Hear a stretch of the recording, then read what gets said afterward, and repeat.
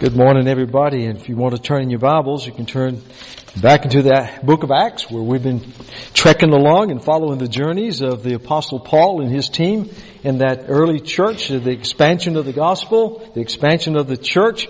It's the history of our church, our forefathers, if you would, of the faith. And it's good to see how God worked. And as you're turning, I will just, how many of you were not born in 1972 or born after 1972? How many of you were born after 1972? My goodness. Okay, so I'm feeling like the Ancient of Days already. The reason I say that is because it was the year 1972 when what would be one of the inaugural disaster drama movies. This is when the trend actually began. I remember back in 1972, and the movie that hit the big screen at that time, I'll never forget seeing it for the first time, was called The Poseidon Adventure. It starred some of the big Hollywood names like Ernest Borgnine and Gene Hackman and Shelley Winters and Red Buttons. It was a fictional story, of course, but it was about this luxurious ocean liner that was steaming across the ocean. And lo and behold, it was blindsided by this enormous tsunami wave. And it flipped that massive ship completely upside down. So the top side of the ship was completely submerged under the ocean, and it was floating out there with its belly up towards the sky. And of course, the drama was on. As that handful of survivors that survived that cataclysmic, terrible disaster were trying to make their way towards the top, which was the bottom of the ship, going through the different chambers and all the floods and all the bodies and everything. It was just one of those kinds of things. It was just one of those nail-biting type movies where, just kept you on the edge of the seat like, oh no, what more could happen now? And here's this big ship flipped upside down. I thought about it. That took a lot of doing for the people that did the set to hang all this stuff upside down and flood it with water and all of that. But it's Hollywood. And so that was before the days of computer, generated images and things like that. So that was really amazing. But the image of that ship turned completely upside down still is printed on my brain. I want you to listen to these words not out of Acts, but certainly by the Apostle Paul. Taken from 2 Corinthians chapter 4, verse 8 and 9, he says, "We are hard pressed on every side, yet not crushed.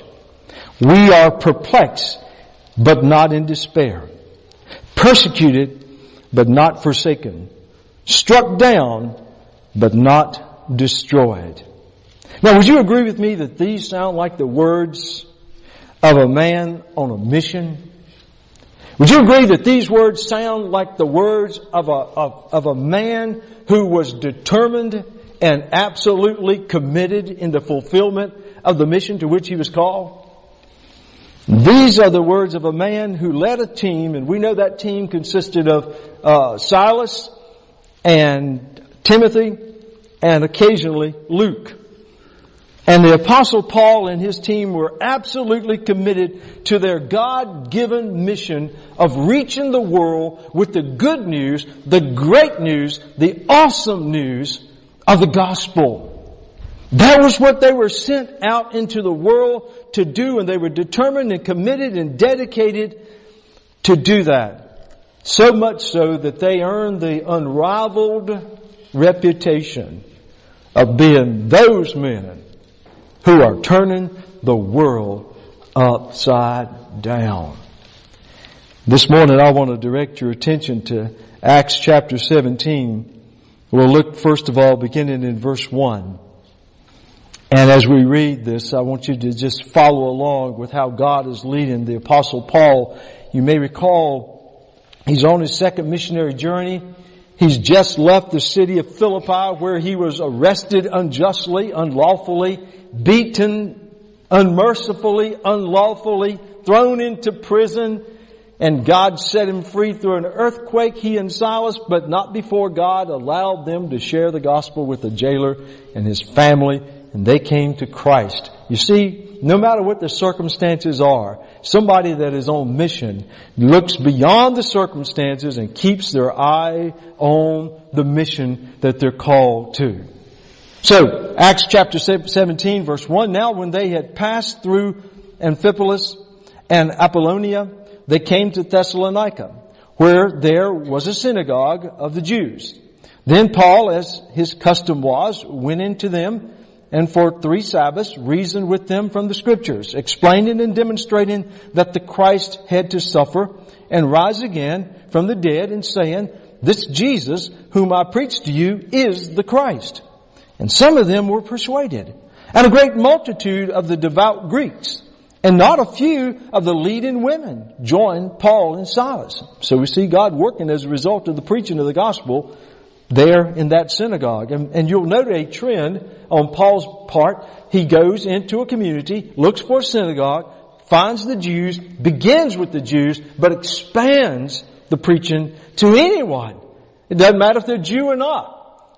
It could be the Greeks or, it could be those who are pagans. It doesn't matter. Paul's preaching to anyone, but he starts with the Jews. In verse 5, but the Jews who were not persuaded, becoming envious, took some of the evil men from the marketplace, and gathering a mob, set all the city in an uproar, and attacked the house of Jason, obviously one of the converts, who now was housing Paul and Silas and Timothy, and sought to bring them out to the people. But when they did not find them, they dragged Jason and some brethren to the rulers of the city, crying out, and here it is, these men who have turned the world upside down have come here too. Now I ask you this morning, where in our state or where in our nation is there evidence of the church turning this world upside down? Can you think of any single incident or where a body of believers so absolutely dedicated to the Lord are turning the world upside down? Now I can easily show you plenty of examples tragically of churches that are being turned upside down by the pagan, sinful culture in which we live. Churches that have abandoned the inerrant Word of God. Churches that have abandoned their strong historical stance on traditional Christian principles and strong doctrine. Churches that have abandoned their stance on moral, ethical causes. Why? Because the world has turned the church upside down. What used to be important for the church is no longer the priority.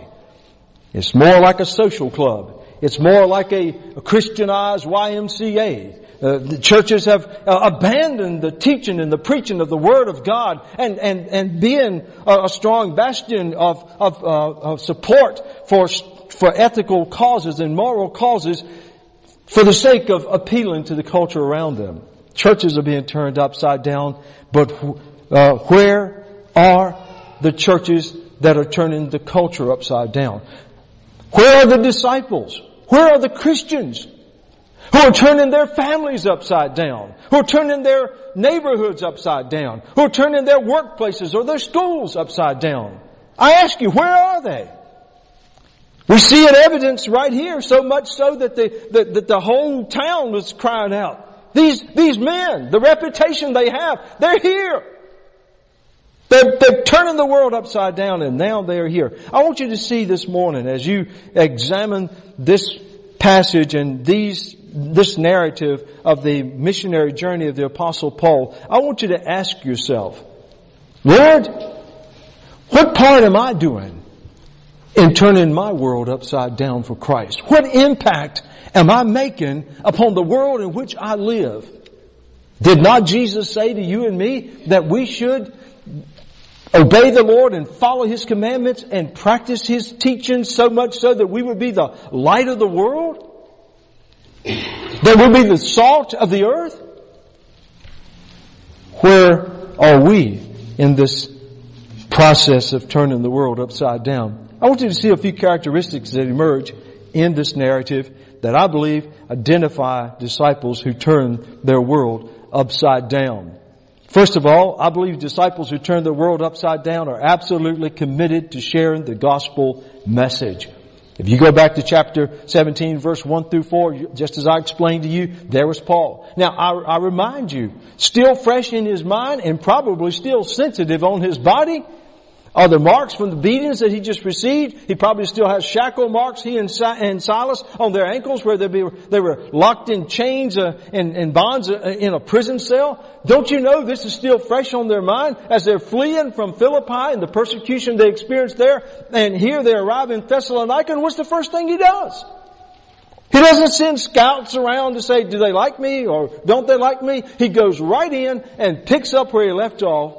Why? Because he's committed to the gospel message. How do we know that? Because Paul said in Romans chapter 1 verse 16, he says, that the gospel is the power of God unto salvation. He says, I'm not ashamed of the gospel. I'm not ashamed of the gospel. It's the power of God unto salvation to all who believe. First to the Jew and then to the Greek, Paul says.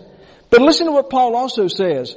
Over in 1 Corinthians in chapter 1, talking about this gospel message, Paul said in verse 18 of chapter 1 of Corinthians, he said, for the message of the cross is foolishness to those who are perishing, but to us who are being saved, it is the power of God. Paul understood the power of the gospel to absolutely transform a person's life, change them into a brand new creature in Christ. He knew the power of the gospel, and he knew that he was called to preach that. And so those who are committed to sharing the gospel message are in obedience to the Lord's mandate. They do it in obedience to the Lord's mandate. This is what the Lord called us to do.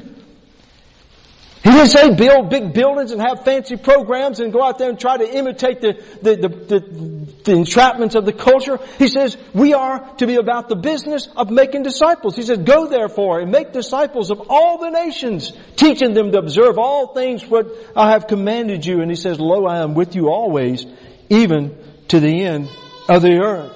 Jesus said in Acts chapter 1 verse 8, he says, you shall receive power when the Holy Spirit comes upon you, and you will be my witnesses both in Jerusalem and all Judea and Samaria and even to the remotest parts of the earth. Jesus gave us a mandate, and that is to take the gospel message out beyond our houses, out beyond our churches, out into the community where people are literally dying and on their way to hell because they are in need to hear this great gospel message.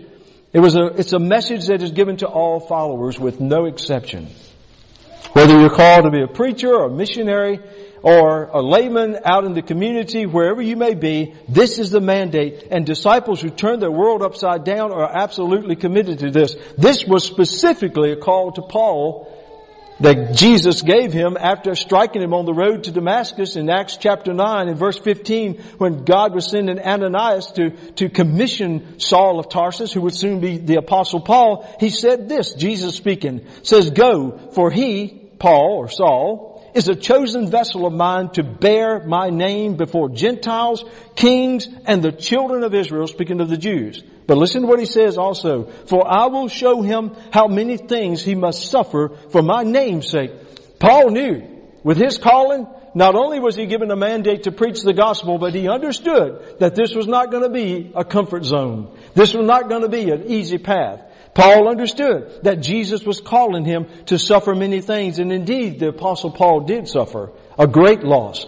He suffered the loss of reputation. He suffered the loss of possessions. He suffered the loss of probably family relationships. Not to mention that he suffered probably like few have suffered physically for the cause of the gospel. Not many of us have been stoned nearly to death. I'm talking about people throwing rocks at you. I'm not talking about illegal drugs. I'm talking about being stoned by rocks to almost to the point of death. Not many of us have been beaten by rods 39 times, multiple times. Not many of us have been thrown into prison simply because we are teaching and sharing the gospel with somebody. No, I don't think there's been anybody that probably has suffered to the limit that Paul did. But that's what Jesus told him up front. I'm calling you to take the message, but I'm calling you to understand this will involve suffering.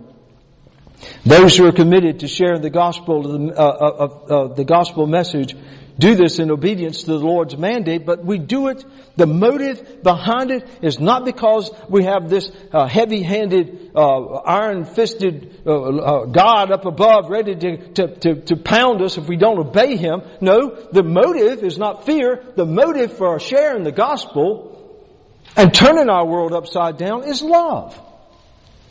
That's at the heart of the gospel message. For God so loved the world that He gave His only begotten Son, that whoever would believe upon Him should not perish, but have everlasting life. And so with compassion, we take this message to unsaved sinners. That's the purpose of it. I like what the Apostle Paul was saying in Romans chapter 10. And you capture the heart of this in Romans chapter 10. Paul says in verse 1, "Brethren, my heart's desire and prayer to God for Israel is that they may be saved." Do you hear Paul's heart? He says, I love the Jews. I love my people. The reason I'm sharing the gospel. And Paul says, I want to see them saved. That was at the heart of the reason that Paul was sharing. And over in that same chapter 10 of Romans, in verse 14, Paul gives you the essence of the motive of love that drives people to take the gospel out there to turn the world upside down. He said in verse 14, "How then shall they call on Him in whom they have not believed? And how shall they believe in Him of whom they have not heard? And how shall they hear without a preacher? And how shall they preach unless they are sent? As it is written, how beautiful are the feet of those who preach the gospel of peace, who bring glad tidings of good things." Let me tell you something. If you don't think when you go out to knock on doors or take the opportunity in your workplace or your school or wherever God may have you, that it's a beautiful thing that you're doing when you bring the gospel to somebody, let me tell you something. You ask a person who has just prayed to receive Jesus Christ, who has just realized that they were bound, hell bound and shackled to their sins and headed for hell. They were condemned to die eternally in the fires of hell, and suddenly they heard the good news. You ask them if they don't love the person who took the time to share the gospel with them. Listen, the sharing of the gospel is an act of love. And Paul and his company were driven by their love for the lost people, no matter whether they were Jews or Greeks. It didn't matter. They were willing to suffer for anyone to hear the gospel. And effective evangelism for you and me today is not a duty. It's an act of love. It's an opportunity. It's a privilege for you and me to share love in a way that we don't share in any other cycle of life or any other scene of life. When we tell people the good news that will save their souls for eternity, that will gain them entrance into the beautiful and perfect setting of heaven, let me tell you something. There's no greater act of love you can do. And when people go motivated with this kind of genuine love for the lost, remembered how it was that God loved us so much that He sent someone to share the gospel with us, then suddenly we realize we have a powerful call on our lives. It's those kind of disciples who are turning the world upside down. Those who are absolutely committed to sharing the gospel of Jesus Christ. Let me ask you, are you? Is this one of the great priorities in your life? Do you wake up in the morning thinking about, Lord, I wonder who you might bring in my path today that I might be able to tell about Jesus? Lord, I wonder if I would have the privilege of being able to share Christ with somebody today that they might be saved from the eternal fires of hell. God, I wonder if I'm the person that you're going to put in the path of some lost sinner who's struggling through life, who's desperate to hear. Lord, I wonder if I'm going to have that opportunity today. It's those kind of disciples that are turning their world upside down. But we need to move on. Because not only are these disciples committed to share the gospel message, but I believe the text helps us to see that disciples who turn their world upside down are courageous in the face of adversity. Let's go back to Acts chapter 17 and pick up in verse 5. "But the Jews who were not persuaded, becoming envious, took some of the evil men from the marketplace and gathering a mob, set all the city in an uproar and attacked the house of Jason and sought to bring them out to the people." Doesn't this seem to be a pattern? Wherever Paul goes, He goes into the synagogue. He innocently preaches the gospel. He presents Christ. He opens their eyes, or the Holy Spirit does, to see with great understanding the truth of the gospel and to be wonderfully saved. Oh, listen, not only just one or two, but multitudes are being saved. Oh, what a time for celebration. But right on the heels of that, more than once, you'll see where envy raises its ugly head. And it's in the Jews who don't believe. And what do? Just like in this situation here. They went out and got a mob, stirred up a mob. Listen, there are people that still get stirred up in mobs today. We got them all in the streets. All it takes is a few agitators who are motivated by the devil, and boom, you'll have a destructive, murderous mob on your hand. And this was what it was. In verse 6 it talks about, but when they did not find him, they dragged Jason and some of the brethren to the rulers of the city, crying out, these who have turned the world upside down have come here too. Jason has harbored them, and these are all acting contrary to the decrees of Caesar, saying there is another king, Jesus. Now that's the truth. They didn't lie. And that wasn't a good thing to say in a Roman colony under the rule of Caesar. But that was just what it took to get the crowd incited into a riot. In verse 8, and they troubled the crowd and the rulers of the city when they heard these things. So when they had taken security, in other words, Jason must have had some money, they put down some bond or deposit, and they let him go. In verse 10, then the brethren immediately sent Paul and Silas away by night to Berea. When they arrived, they what? Hid? What? Got a posse or got security forces to get them out of the region? Verse 10, when they got to Berea, when they arrived, they went into the synagogue of the Jews. Paul didn't miss a beat because he was courageous in the face of the adversity. You know, I think about when Paul, being a great student of the Scriptures, he understood the Old Testament, he knew the Old Testament figures, he saw the wonderful precedents and examples of courageous men of God that went long before him. I'm sure as Paul faced these adverse situations and dangerous situations because he was faithful to the call, the mission that God had called upon his life, I'm sure that time after time Paul must have thought about great men like Elijah, great men like Jeremiah, prophets of God, Amos, and even John the Baptist. Men who were willing to stand in the face of evil, wicked kings and in the face of false prophets and false religious leaders, and no matter what, stand convicted on the mission that God has given to them. Paul must have drawn support and encouragement from them. Guess what? We can draw strength and encouragement as we look back through the history of the church and we see the number of brave men and women who, rather than compromise and cave in to the pressures of evil forces around them, stood firm on the Word of God, even when it cost them their possessions, even when it cost them their very lives. And let me tell you something, there are brothers and sisters in Christ who are right now suffering, not because they're criminals. Many of them are in prison. Many of them have lost their possessions. Some of their families have been sold into slavery, not because they're unreputable people out there that are causing trouble or breaking the law, simply because they stand firm on their faith in Jesus Christ. And Paul and his team knew that they could depend on the Lord. That's how Paul was willing and able to be strong in the Lord. I think about over in 2 Corinthians, where Paul is sharing these words, and you talk about having an understanding of suffering and being strong in the Lord. Listen to what Paul says over there in 2 Corinthians in chapter 4, verse 1. He says, therefore, since we have this ministry, what ministry? To go and to tell people the good news of the gospel. That was Paul's ministry. He says, therefore, since we have this ministry, as we have received mercy, we do not lose heart. We do not lose heart. It's interesting, in that same chapter in 2 Corinthians 4, in verse 16, Paul says again, therefore we do not lose heart. Even though our outward man is perishing, yet the inward man is being renewed day by day. Christian, let me ask you, what does it take to dishearten you? What does it take to cause you to lose heart so that you say, oh, forget it, I'm not going to bother witnessing anymore. They're making fun of me. Or my family, they disregarded me. Or I've lost friends. Or I lost a promotion on the job. Oh, I'm going to give up on this idea of being a faithful witness for the Lord. Paul says, we do not lose heart.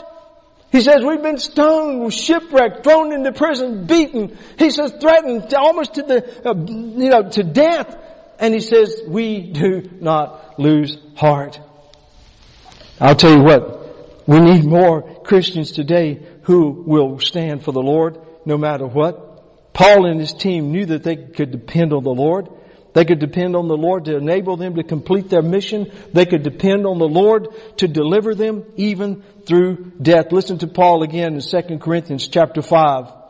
Listen to what Paul says. Now he who has prepared us for this very thing is God, who also has given us the Spirit as a guarantee.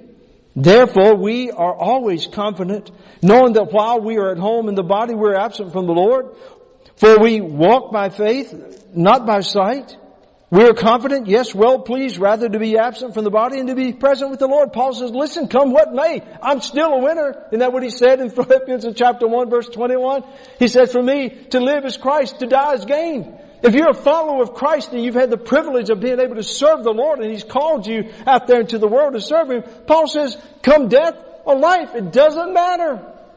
The Lord is with us. Death didn't scare Paul. It didn't scare him. He said in Romans chapter 8 verse 38, now I'm persuaded that neither death nor life nor angels nor principalities or powers nor things present nor things to come nor height nor depth nor any other created thing shall separate me from the love of God in Christ Jesus. And when you know the Lord that well and you have faith that gives you the confidence that no matter what the adversity is, we can stand firm because our God is going to cause us to accomplish what He's called us to do. And He will be with us and not even death can separate us from Him. Faithful disciples today have that same assurance.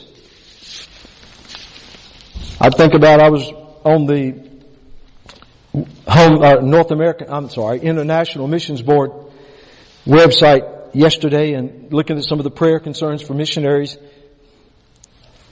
And I came across this one prayer request talking about people in Gujarat, India. And they said many pastors in Gujarat are experiencing persecution because of their commitment to share the gospel. In one village, a pastor has been threatened by his own uncle, a man who practices dark magic and is known in the village to be an evil man. Many times believers will be denied entrance into the villages by others like this dark magician. Please pray for God's protection for believers when they go out to share the truth of salvation. Let me tell you something. They're still going out. It's dangerous out there, but they're still going out. Do you realize just about in every place where you've heard about terrorist attacks or some terrible disaster, do you understand we probably have Southern Baptist international missionaries who are there, living there, some with their children. They have immersed themselves in the culture where these terrorists are and where terrorists are attacking. And they know how dangerous this world is. They know the adversary is at work. They know the risk involved. But you know something? I've yet to see on the computer from the International Mission Board any report about a flood of Southern Baptist missionaries turning tail and coming home. Why? Because they're on a mission. They've been called. They've been called to do just what Paul was called to do. Take the gospel to all the world, no matter what. And even in the face of dangerous situations, know that our God is able. He's able to deliver them. He's able to protect them. He's able to provide for them. And we've got brothers and sisters in the Lord in the path of terrorist organizations like ISIS or Boko Haram or Al-Qaeda or Taliban. Let me tell you something. They are there. They are serving the Lord. And they're trusting in the face of adversity. And we can completely rely on the Lord. Disciples who turn their world upside down are men and women who not only quote Proverbs 3, 5, and 6, but these are Christians who live Proverbs 3, 5, and 6 that says, trust in the Lord with all your heart and lean not upon your own understanding. In all your ways acknowledge Him and He will make your path straight. And that's what it means to be a Christian. Listen, we realize as believers, we realize the words that the Apostle Paul gave us in Ephesians chapter 6 when he was writing back to the church at Ephesus, and these words still very much apply to our culture, our world today. Paul says, we do not war against flesh and blood, but against principalities and powers, against the rulers of the darkness of this age, against a spiritual host of evilness in heavenly places. Paul says there's war all over the globe. It's spiritual warfare. Who do you think is motivating these evil terrorist organizations that are so barbaric and so dangerous? Satan. We're in spiritual warfare, but now's not the time to raise the white flag and to retreat to safety. Now's the time to lay claim to promises like the Apostle Paul said in Philippians 4:13, I can do all things through Christ who strengthens me. Ladies and gentlemen, I'm no match for Satan. I'm no match for his demonic followers. I'm no match for spiritual enemies. You know, against those forces, I'm powerless. I'm weak. But I'll tell you what, in Christ I can do all things. In the power of Christ we can stand against adversity. And that's what you see the Apostle Paul and his team doing time and time again. They were not only committed to the message of the gospel, but they were also courageous in the face of the adversary or adversity. And finally, I want you to see as we conclude this portion of Acts, looking at chapter 17 and verse 11, I want you to see that those disciples who turned the world upside down are committed to the gospel message and courageous in the face of adversity, but they're content to trust the results to God. Going back to chapter 17, we pick up in verse 11, these were more fair-minded, speaking of the believers, or speaking of the people, and Jews particularly in Berea. These were more fair-minded than those in Thessalonica, in that they received the word with all readiness and searched the scriptures daily to find out whether these things were so. I thought it was interesting that Luke made sure that he inserted that footnote there. What does it mean to be fair-minded? I'll tell you what it means. It means that they were eager to hear.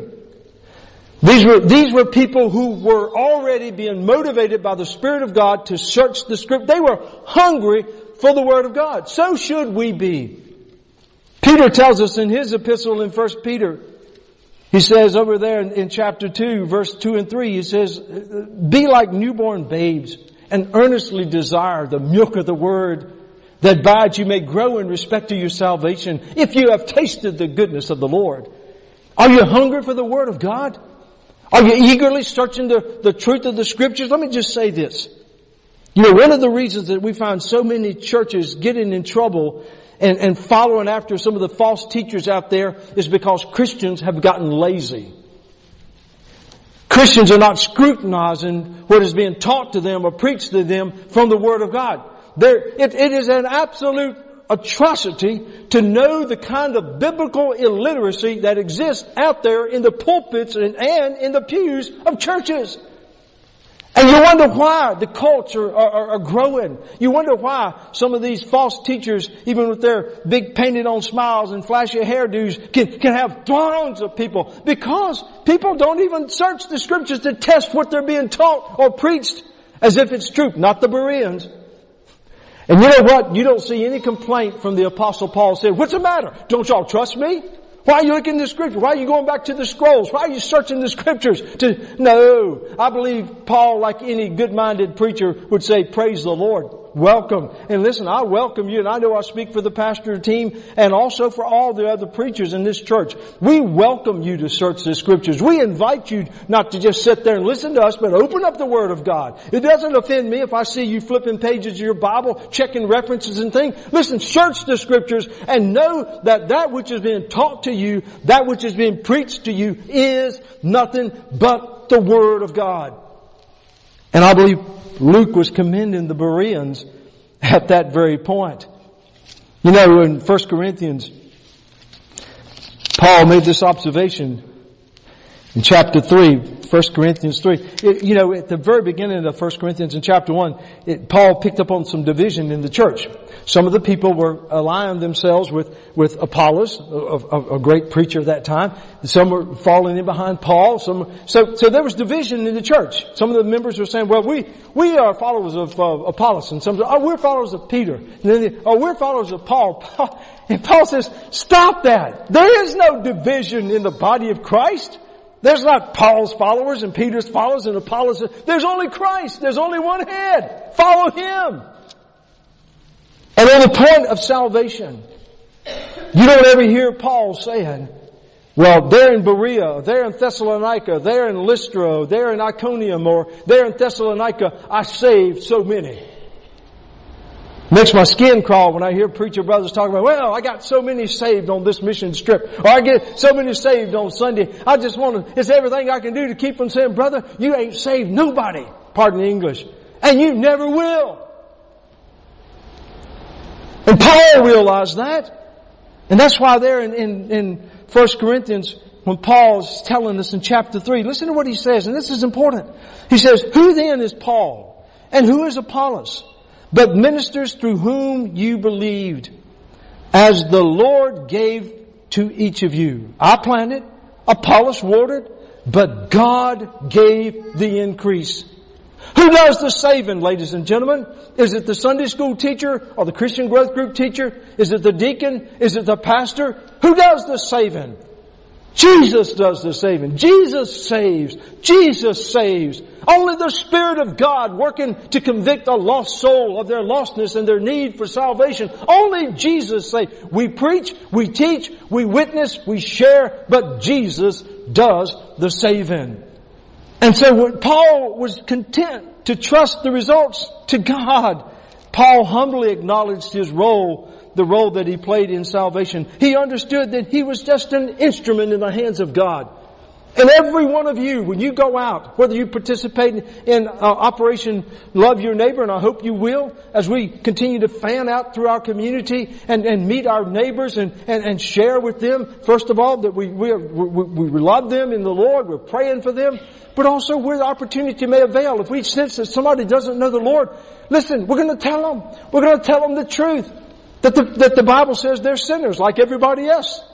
And that their sins will condemn them to hell for eternity. But God loves them. And He loves them so much that He sent His Son, Jesus Christ, to die for their sins. And if they confess with their mouth the Lord Jesus and believe in their heart that God raised Him from the dead, they will be saved. But let me tell you something, it stops there. It stops there because we don't save them from there. We may plant or we may water, but it's all up to the Lord to save. And Paul realized that. That's why in Ephesians 2:8-9 he says, for by grace, whose grace? God's grace. For by grace through faith are you saved, and that not of yourselves. It is a gift from who? The preacher? From the church? From the denomination? No, it is a gift from God. And Paul understood that all he was an instrument in the hands of God to bring salvation to lost souls. So the same thing would apply. He understood that he was an ambassador, as he said in 2 Corinthians 5:20. He's an ambassador for Jesus Christ, and so are we. When we go out to share with our neighbors, let me tell you something. We go as ambassadors. But do you understand that an ambassador from a nation doesn't have any authority or power on their own? They can't implement sanctions. They can't declare war. They have no power. They have no authority. They are ambassadors. They are representing. They are delegates of the king, delegates of the president, delegates representing the nation. So when you and I go out to talk to people about the Lord Jesus Christ, listen, you don't go out there with some mystical power that you can just sprinkle water on them and wave a cloth over their head and say, hallelujah, I've just saved you. No, you're an ambassador. You have been given delegated authority by the Lord Jesus Christ to say to somebody, if you will put your faith and trust in Jesus Christ and repent of your sins and ask the Lord to be the Lord of your life on the authority of the Word of God, I can tell you that Jesus Christ will save you for eternity and your home will be in heaven. The problem is, too many Christian ambassadors are not going out Too many ambassadors are sitting in their living rooms on their lazy boys or their reclining sofas or laying couch potato style, and they're watching television when they need to be out there as ambassadors sharing the message that they have been given to tell people about. So many people will say, or some people will say, well, Pastor, I don't like to witness. I don't like to, I get nervous because I'm just afraid people won't listen to me. I'm afraid they'll reject me. Listen, if you just ask the Lord to help you, to give you the words to say, the love to convey, you don't have to worry about whether they receive what you're saying or reject what you're saying. That's not up to you. They're not rejecting you. And they're not accepting you. When they choose to accept what you tell them, they are accepting Jesus Christ. If they slam the door in your face, or they get up from the coffee table, or get up from the break room table, or get up from the classroom and walk out on you, they're not turning their back on you. They're not rejecting you. They're rejecting Jesus Christ. You don't have anything to hang your head over. You don't need to feel all rejected and put down and sad. Oh yeah, we need to be sad, because anytime somebody rejects the gospel, it's a terrible, tragic, sad situation. But don't take it personal. Because as Paul realized, the results rest with the Lord. Look at verse 13. But when the Jews from Thessalonica learned that the word of God was preached by Paul at Berea, they came there also and stirred up the crowds. Then immediately the brethren sent Paul away to go to the sea, but both Silas and Timothy remained there. So those who conducted Paul brought him to Athens, and receiving a command for Silas and Timothy to come to him with all speed, they departed. So Paul is now in Athens, but not before he and his team are leaving in their path a world absolutely turned upside down. People who were lost and caught up in wickedness and immorality and paganism are now gloriously and wonderfully saved by the shed blood of Jesus Christ and the amazing grace of God. Families like the jailer at Philippi, whole families have been absolutely transformed for the glory of God, and now have been taken from the kingdom of darkness and the shackles of the devil into the kingdom of light, and are now adopted sons and daughters of the living God. Folks, listen, that turns a world upside down. Oh, I pray for revival such as swept through the country of Wales hundreds of years ago. There was such a great revival. There was such a great movement of the Spirit of God, and people began to sense their calling to get out of the churches and to go out there and to share the good news of the gospel and to talk to their neighbors and their co-workers in the community. That we're told that there in the Welsh community that crime just bottomed out. They closed down the saloons. They closed down the brothels. They had to close down the bars because there was no business. They laid off policemen because there was nobody to arrest. They said even in the coal mines that they had trouble because the mules didn't understand the clean language now of the miners. They were used to the cussing. They had to retrain the mules. Oh, to God that we would see such a great movement, that God would move upon a church somewhere in this country. And I pray it would be right here at the corner of Highway 109 and Gumtree Road, that God's Spirit would settle upon Christians to realize we're not here just to be a comfortable country club. We're here as disciples of Jesus Christ, given a bold and powerful mission to go out there and to turn our world upside down for the cause of Christ. But to do that, we've got to be committed to the gospel message. We've got to be courageous no matter what the adversity is. And we've got to be content that if we're going to go and share, we'll leave the results to God. We'll trust Him to accomplish what He wants to do in us personally and in the life of this church and beyond.